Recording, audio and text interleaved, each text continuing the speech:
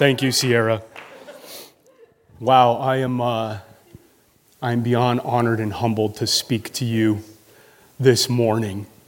Skylar said it. I am indeed from the south side of Chicago, so if I sound, come on, there we go. So if I sound a little bit funny, that's why. It's just who I am. It's just where I'm from. And I know there's been a little debate in the news lately with the 75 greatest players of all time in NBA history. There is no debate. MJ is the greatest basketball player. Write it down, Micah. It's okay. I know you're a LeBron guy.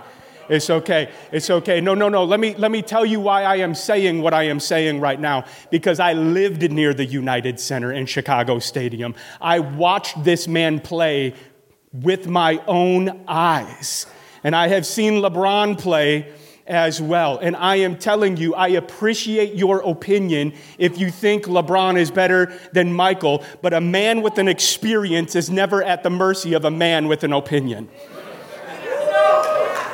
And because of this, let me just go ahead and walk right into my message today. How many of you are walking in experiences with Jesus Christ instead of just trying to acquire knowledge?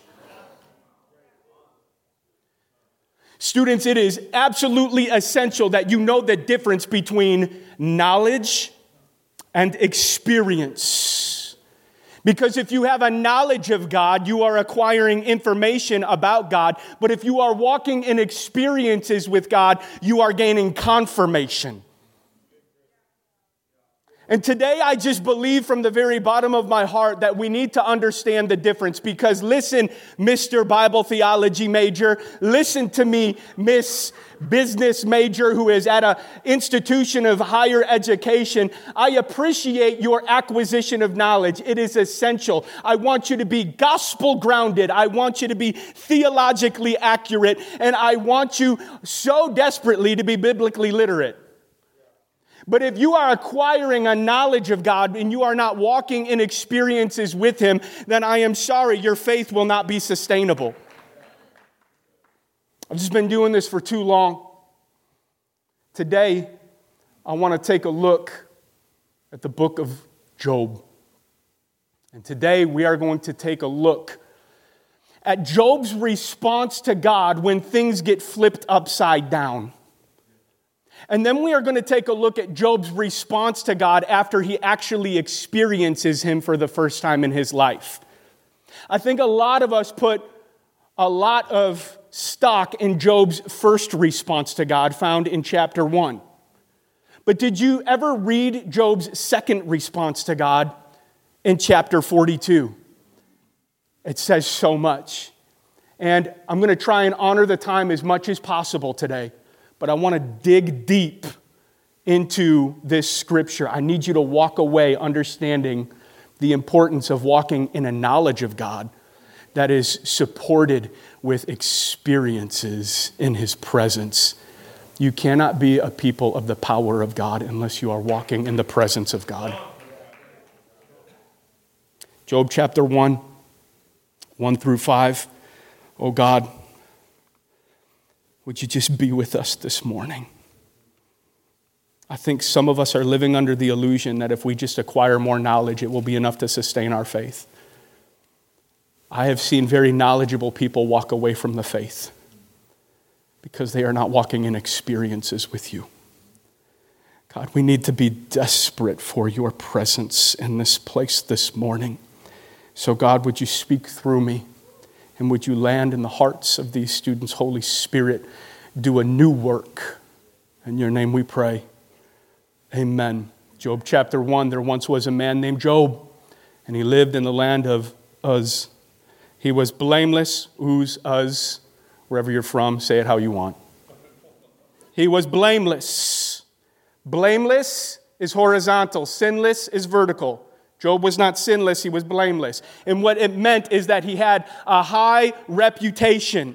He would be able to walk down the street and people would be like, there's Job. That's a guy who is honorable and who walks in integrity. He was highly respected by the people around him. Job was blameless. He was a man of complete integrity. He feared God and he stayed away from evil. He had 7 sons and 3 daughters. He owned 7,000 sheep, 3,000 camels, and 500 teams of oxen and 500 female donkeys. He also had many servants. He was, in fact, the richest person in that entire area. Incredible amounts of wealth. The average middle-class individual back in that day would have 1 ox.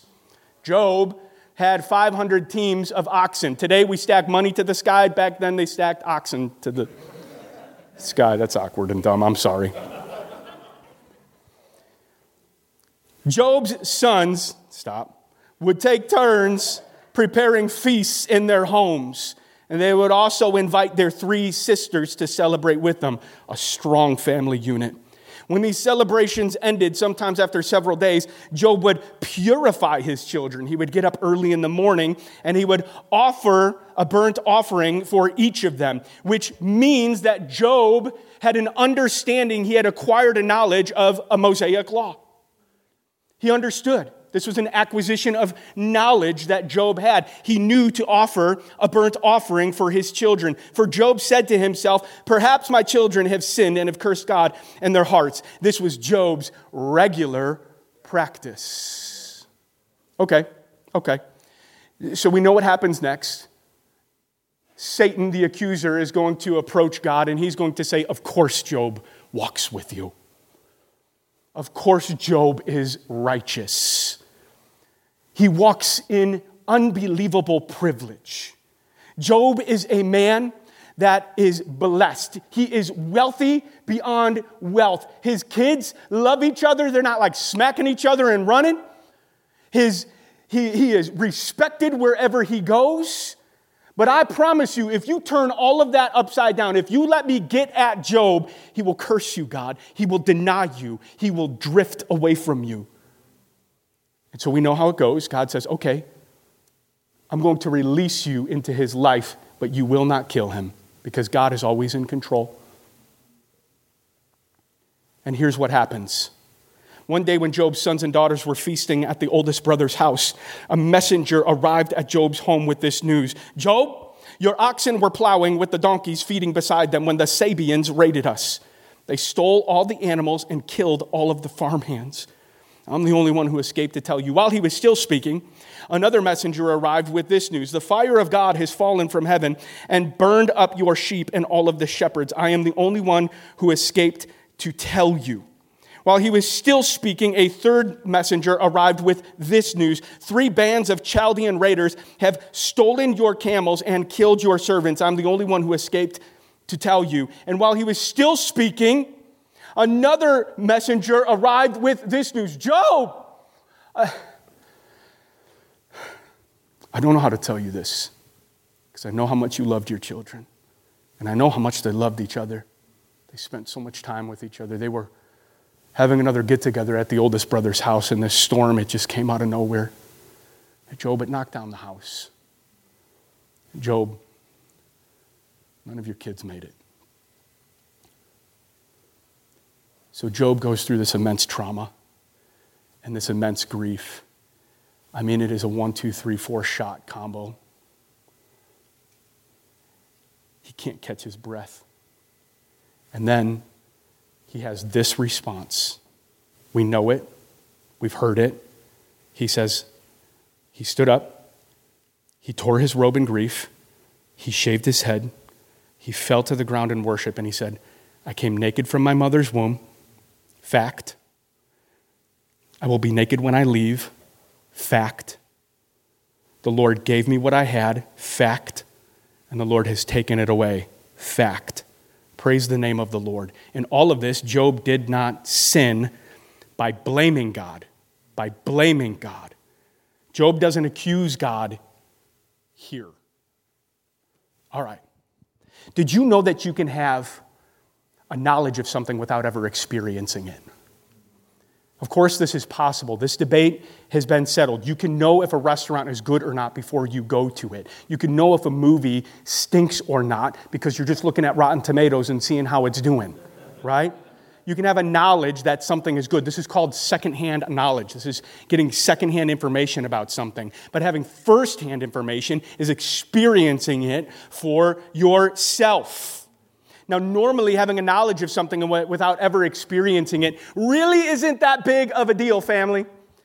It's not that big of a deal when we're talking about food. It's not that big of a deal when we're talking about movies. All right, I'll try it when I try it, and we'll see if it's good or not. But we aren't talking about food, and we are not talking about movies here this morning. We're talking about our response to God in uncertain times. And in that arena, a secondhand knowledge of God is not going to be enough to sustain your faith. Your knowledge of God has got to carry you into experiences and encounters with God. Again, it's great to have information, but are you getting the confirmation your soul needs? I want to take a look at another response found in God's Word from another individual who is going through traumatic and uncertain times by the name of David. This response can be found in Psalm 34. And as I am reading this response to God in uncertain times, I want you to think about Job's primary response to God. And I want you to do a little comparison to the responses in your head. This is a moment in time in history when David is being hunted down like a dog. He is hiding in a cave. He had just finished acting like a madman in front of a Philistine king. This is a man who walked in honor. This is a man who walked with high amounts of reputation, and he had to just drool down his beard, acting like a madman to spare his own life. He's being treated like an absolute dog, and his men are in a cave with him, and they're like, David, what is even going on here? What are we even doing in this place right now? How are we even in this situation that we're in right now? And this is what David said to his men, later penned in the Psalms in chapter 34. It says this, I will praise the Lord at all times. I will constantly speak his praises. I will boast only in the Lord. Let all who are helpless take heart. Come, let us tell of the Lord's greatness and let us exalt his name together. Here's where it gets really interesting. Watch this. I prayed to the Lord and he answered me. He freed me from all of my fears. Experience. Those who look to him for help will be radiant with joy. No shadow of shame will darken their faces. Knowledge, fact. In my desperation, I prayed and the Lord listened. He saved me from all of my troubles. Experience. For the angel of the Lord is a guard. He surrounds and defends all of those who fear him. Fact, promise, knowledge. And then he finishes with something we've all heard before. Taste and see that the Lord is good. Okay. Again, David didn't just hit the lotto here. Like David's not doing good. He's going through a very traumatic experience.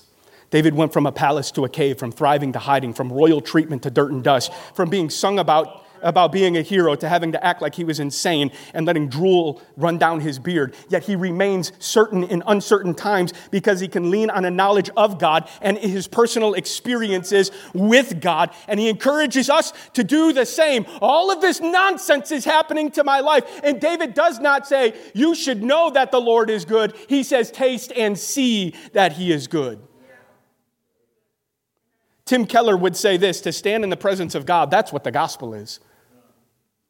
The gospel is not primarily about forgiveness. It's not primarily about good feelings. It's not primarily about power. All of those things are byproducts, good sparks of a larger fire. It's primarily about the presence of God. I agree. In uncertain times, we have to move beyond our knowledge of God and into experiences with God because your knowledge alone, students, cannot sustain your faith. I've just been doing this too long. President Hagen. It just wasn't enough to sustain Job either. And I want to be really careful here because Job is a hero of the faith. Job persevered in uncertain times. Job wrestled. But we have to be honest with some of the things that Job said. Again, when David is in uncertain times, he taps into a knowledge of God and he stays anchored in his experience. But when Job is in uncertain times, all he has to tap into is this knowledge that has been handed down through oral tradition. And as you continue to read through the book of Job, you notice adrift. In Job chapter 9, Job says this, God attacks me without cause. God isn't letting me catch my breath. God laughs at the death of the innocent. Job's words. Job 16, God hates me and he tears me apart. God is gnashing his teeth at me like he's a bully. Job's words. Job 27, God has embittered my soul. Leonard Ravenhill warns, you can have all of your doctrines right, yet still not have the presence of God. How are you doing? Like in the midst of everything that has happened in the last 2 years with COVID and with all of the upheaval, are you anchored or do you find yourself drifting, family? How have things been going since the last time God has moved powerfully in your life? These last 2 years, the way that we did church has shifted. You were going from service to service when you were made to go from glory to glory. But when in-person services were taken away for a season, maybe some of you were exposed because that's the only place you knew how to run to an altar. Like, I didn't like a lot about the shutdowns, but there is one thing that I loved, and I think it was from the Holy Spirit. When the public altar was taken away, it showed the church the importance of the private altar again. Are you relying on a knowledge of God, or are you making sure that you are having experiences and encounters in the presence of God? That's what I want to know. Okay. You know the thing that gets me about Job's response? In chapter 1, is that he goes through this immense pain, and he goes through this immense trauma, and then he states the facts. He just references God. Now don't listen, again, I am not taking anything from Job's first response.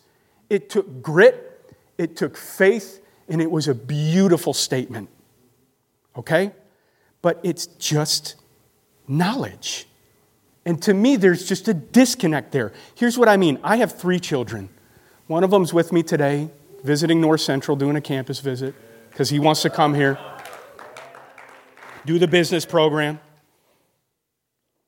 I remember when my youngest son, though, his name is Corbin, he was playing in southern Illinois where we live now, and there's no city, there's nothing.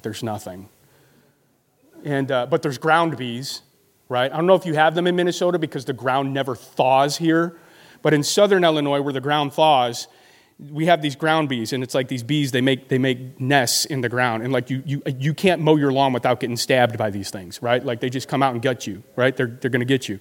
And so my son Corbin was playing soccer on the side of the house, and he messed with a ground beehive, and they came up, and he got stung like 7 or 8 times. And those suckers hurt, man. That ain't fun. I'm a full-grown man. Those things hit me, and I'm like, ah! Run to the house in the name of Jesus. Here's what Corbin did not do in this moment. Corbin didn't sit there and wonder why it was happening. Corbin didn't pine on the injustice of bees. He didn't start spouting facts about how I, his father, have the wisdom to pull out the stingers and have the resources to give him calamine lotion. Blessed be the name of my dad. Church, Corbin didn't reference me. He ran to me. Listen, some of you have been through some immense trauma, and I get that. A lot of us have. My wife should be dead because of her ACE score and her trauma in her life. She should be dead. She should be a statistic. We can swap some scar stories, and I'm not going to give glory to any of that. My family was far from perfect, and it caused trauma and bitterness and anger in my own life. Do you know what healed me? It wasn't an acquisition of more knowledge, although it can help. It wasn't preaching, although that can help. The thing that healed me was presence. The presence of God. Hebrews chapter 6 says, run to God and you take refuge in Him, and God will give you this hope that is an anchor to your soul. Job was experiencing drift, but you want to know the thing about anchors is that the current still exists, but it loses its authority to make you drift. And God's word says that there is only one place to find an anchor for your soul. One place, one name, one Father that we run to, and it's Jesus. For 37 chapters, Job is going to drift. And he's going to ask why, and he's going to obsess with getting answers. I'm going to run this as fast as I can. Then in Job 38, some of the most powerful and most poetic and some of the most beautiful chapters in all of Scripture, God is going to appear to Job. And what God says to Job in chapter 38 is really fascinating to me, because Job is a man who has acquired all of this knowledge, and his response comes from his acquisition of knowledge. Yet when God confronts Job, God says this. He appears out of a whirlwind, and what does he say to Job? He says, "Who is this that darkens my counsel with words without knowledge?" I want you to brace yourself like a man, because I am going to question you and you are going to answer me. Job, where were you when I laid the foundations of the earth? Tell me if you know. Job, where were you when I was hanging stars in the sky, when angels were just praising my name? Job, where were you when I told the oceans they could come this far but no further? Have any of you stood in front of the ocean and said, "Hold up"? None of you. Job, where were you when I raised the mountains out of the firmament like sentinels to watch over you? Job, where were you when I set the feeding patterns of the locusts? Job, where were you when I taught a mother bear how to defend her cubs? Job, where were you when I taught a goat how to climb a rock? Tell me if you know. And you want to know what's really fascinating to me is that if you look through Job 38 all the way through 41, God is stacking knowledge and presence. Were you there? Presence. Tell me if you know. Knowledge. Were you there? Presence. Tell me if you know. Knowledge. I think God is trying to tell Job that you can have all the knowledge of God that you want, but if it is not with my presence, it is incomplete. Job is going to ask why for 37 chapters, and God is going to show up, and he's not going to answer a single question. He doesn't answer a single one of Job's questions because God had something better than a why. God had a who. Sometimes you are asking why in your life when you are going through this trauma, and I am telling you that what you need to be pursuing is the who. Okay. God is going to show Job his power. I create. God is going to show Job his sovereignty. I control. God is going to show Job his majesty. I direct. God is going to show Job his character. I see the large and I see the small. In Job, I see you. Some of us might think this response from God in the midst of Job's trauma is harsh, but I am telling you it is peppered with grace. God takes Job on a tour of the universe to remind him that he sees him and that he's in control and that he's eternal. And then everything shifts. Worship team, come on up. Michael, Skylar, anybody, somebody, everyone. Calling all angels. All right. In Job 42, we're going to take a look at Job's second reply. And why do we need to pay attention to Job's second reply? Because this is the reply that comes after he had an experience. This is the reply that comes after he's been in the presence of the Lord. And listen to how it's different from his first reply. I'm just going to read Job chapter 42.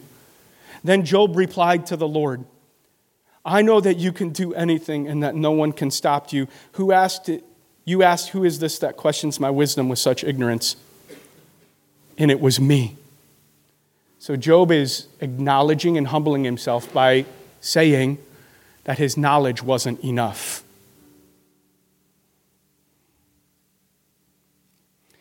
God, I was talking about things I knew nothing about. Things far too wonderful for me. This word wonderful is an expression of worship. You said, "Listen and I will speak. I have some questions for you and you must answer them.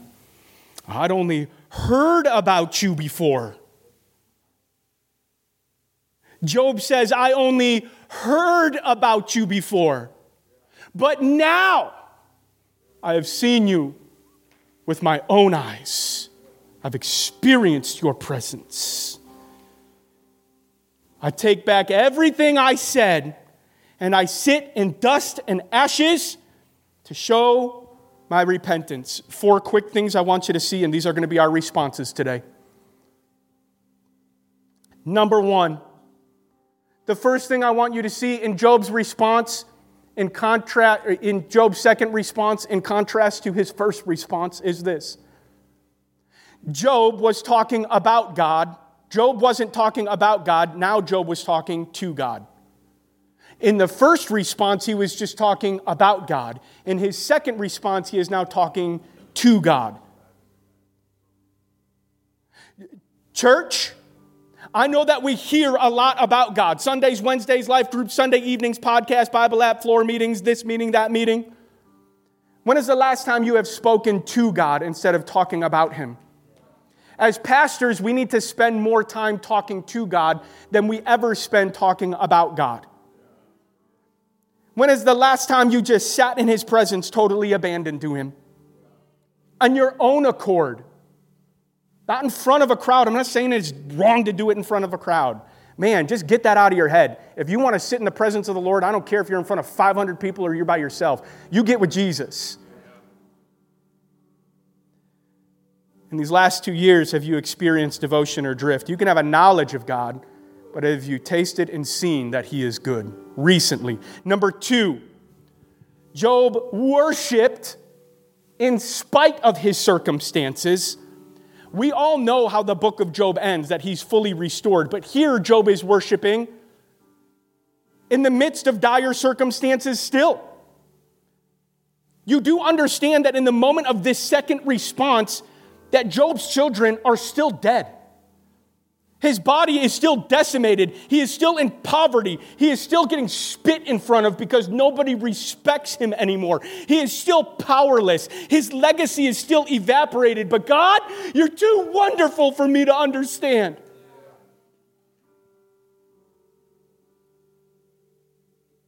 The goodness of God does not depend on your circumstances in this temporary world. God has given you eternity.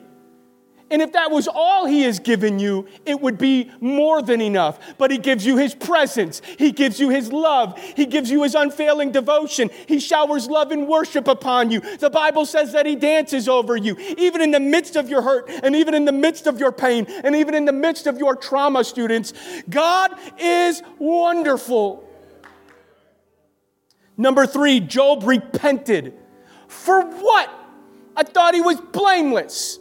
I thought that the way that he responded to God in chapter 1 found no sins, found no fault in him. Job says, I repent for the things I said. He's repenting for the drift that took place in his life. I'm sorry for the things that I said. Yeah, I have all of this knowledge of you, but because I had this knowledge of you, I felt comfortable to drift when it didn't line up with my understanding of my surroundings. Well, God doesn't fit into your understanding of your surroundings sometimes. Spiritual maturity isn't saying, God, I'm going to compare you to culture, and if it doesn't line up, I'm going to have a problem with you. Spiritual maturity is looking at God's word and seeing the characteristics of God and saying, God, when culture doesn't make sense, I'm going to trust you. Okay. Finally, Job responds before he is restored. Is this even important? Yes, massively. Because Job is going to find his blessing in the presence of the Father, not in the restoration of his possessions. I don't know if it's ever going to get back to normal. I don't ever know if the wound will fully heal. I can tell you that I still see a counselor from time to time. I can tell you that I still deal with damage. I can tell you that I am not living a perfect life all of the time or ever. I'm fighting, I'm trying, I'm scraping. I love the Lord. But you need to understand, Christian, that the blessings aren't just coming in the form of the restoration of your possessions. The blessing is God's presence. When the Old Testament prophet said, blessed are you or woe to you, it wasn't about possessions or stature. It was about, do you have God's presence or don't you? Okay. How was Job able to do it? Like even in the pain and in the trauma, he had the presence of God. And family, just like God revealed himself to Job, God revealed himself to us in the form of Jesus, who took on the suffering that we did deserve. The work of the Holy Spirit at salvation is regeneration, but the filling of the Holy Spirit is subsequent. Emmanuel, God with us, he wants to fill some of you with the Holy Spirit. He wants to heal some of you. He wants to bless you with his presence. Can you stand up wherever you're at in this place? Some of you might want to start coming down to the altar right now and getting on your knees and saying, God, I want to get in your presence right now. I ain't even done waiting for this brother to finish preaching. I just want more and more of you. So what are your responses this morning? Number one, do you need to start talking to God instead of about God? If you're in here and you've been acquiring more knowledge than spending time in the presence of God, can you please come up to this altar and make it right? Response number two, are you going through difficult circumstances in your life? Are you going through trauma? Are you going through hurt? Are you trying to overcome neglect in your life? Are you trying to overcome pain, whether it be societal or personal? If you're in this place and you need to worship in spite of your circumstances, I'm inviting you up to the altar right now. If you are in this place and you need to repent for the things that you have said, I'm inviting you to come up to the altar right now and just start saying, God, I'm sorry. I love you, Jesus. I am sorry for the things that I have thought about you that are out of character for your will. And number four, do you need to start responding to God before you're restored to your place? Maybe you're going through discipline. Maybe you're going through a season where things are dry and you need to wait upon the Lord. I'm going to ask you to come up to the altar right now. Every single one of you, no matter how you respond, this is about seeking his face. I'm going to turn it over to the worship team, and then somebody's going to take it from the worship team and tell you where to go next. I apologize for going a couple minutes over, 2 minutes. But I was told that it's Wednesday, and y'all have a little bit of time to linger. Okay? So get up here and linger. Whether you're up front or you're in back, can you linger in this place today? I'm going to pray over you, and then I'm going to turn it over to Skylar and the worship team.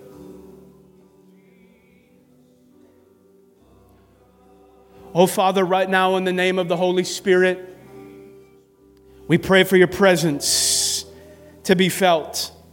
We know that you are here. God, you need no invitation. You are preeminent. Everything that we are doing right now is a response to you. Oh God, in this place right now, I pray that you would saturate these students with your healing, with your loving, with your presence, God. May we have an awe and a reverence and a respect that leads to greater wisdom and knowledge and stature. Father God, in this place, I pray over each and every single student that they would just feel the presence of God, that they would not go anywhere unless you are with them, oh God. Jesus, I pray in your strong name, would you just move in the hearts and in the lives of these students? In your name we pray, Jesus. In your name we pray. Let's worship him together for a little longer. Amen. We worship